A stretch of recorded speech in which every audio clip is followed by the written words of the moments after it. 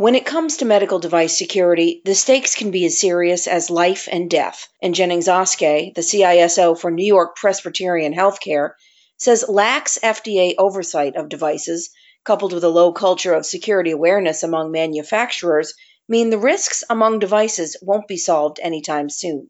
Hello, I'm Joan Goodchild, Director of Multimedia Content with Information Security Media Group. And as mentioned, our guest today is Jennings Oskey. Jennings, give us some background on medical device security and the history of the industry to start. Sure. So the way I like to think about medical devices is that healthcare providers, hospitals, and other healthcare providers have had basically the Internet of Things security problem well before it was referred to as the Internet of Things and before we realized the risks that are caused by networked devices. And you can go back to the late 1990s and early 2000s to see examples of how medical devices have caused security risks. As an example, I believe it was in the year 2000 where Beth Israel Deaconess had a problem with a medical device that basically was performing an internal denial of service attack.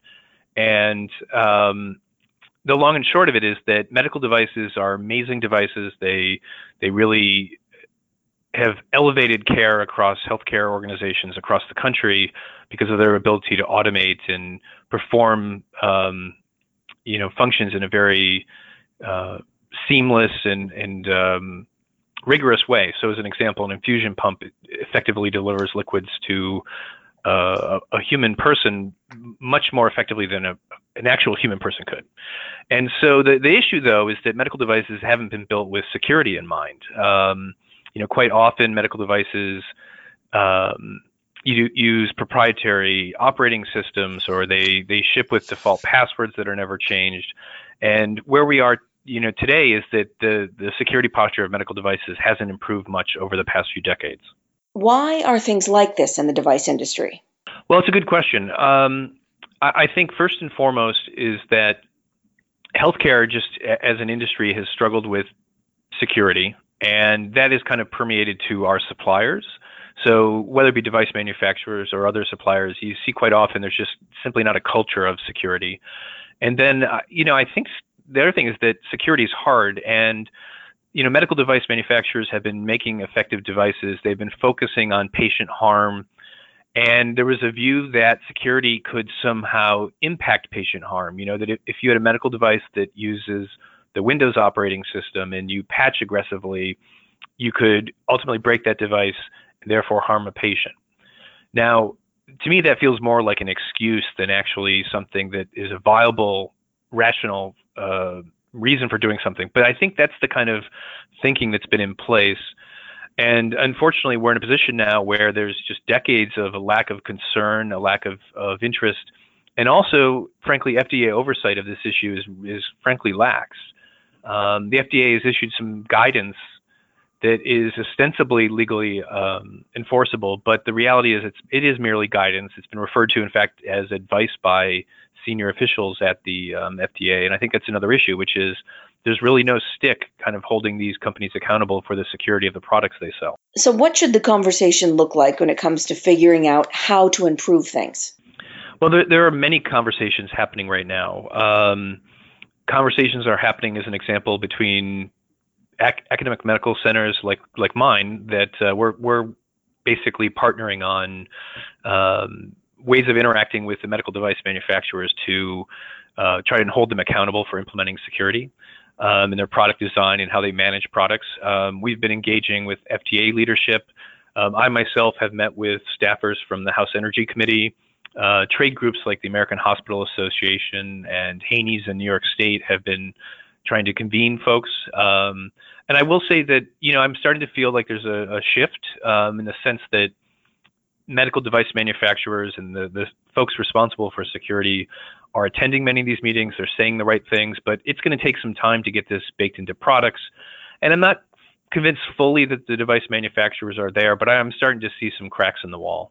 Does the industry have the resources and understanding it needs to begin to address these concerns? Well, I think the way I'll answer that is to describe the device footprint at New York Presbyterian. We have over 70,000 medical devices. There are 14,000 different manufacturers associated with that. So, addressing this and saying, does the industry have the will, is kind of a hard question to answer, in the sense that it's a very large industry. It's not, monolithic. And I think there's probably going to be some device manufacturers that struggle. I'll use the example of Medfusion. Medfusion is a company that produces infusion pumps. They, as I said earlier, regulate the liquids that are provided to you during, inpatient setting. And Medfusion has a product that right now has vulnerabilities, and it's deployed at hospitals around the country. And there is no active plan, as far as I know, to update those devices.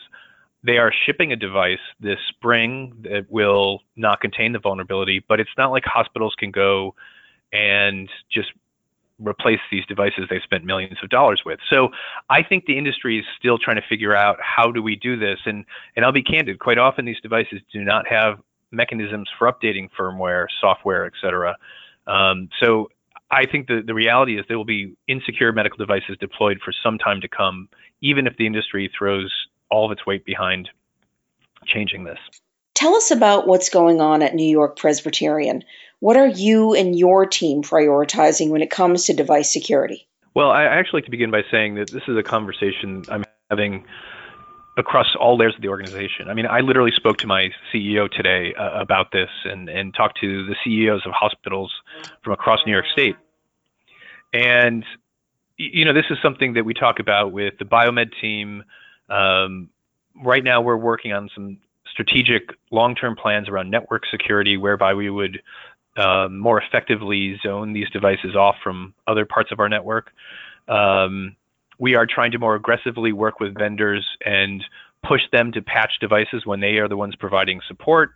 There's multiple things that we're doing, and this feels like we're engaging in almost like a campaign, and it's something that has the attention of all levels of the organization, and simply, it is probably our greatest concern, in that we know how to work with our EHR vendor, our PACS vendor on security, but then for the other vendors that we have, the medical device manufacturers, we just feel like it's a little bit of a crapshoot right now, and we're trying multiple approaches to address it.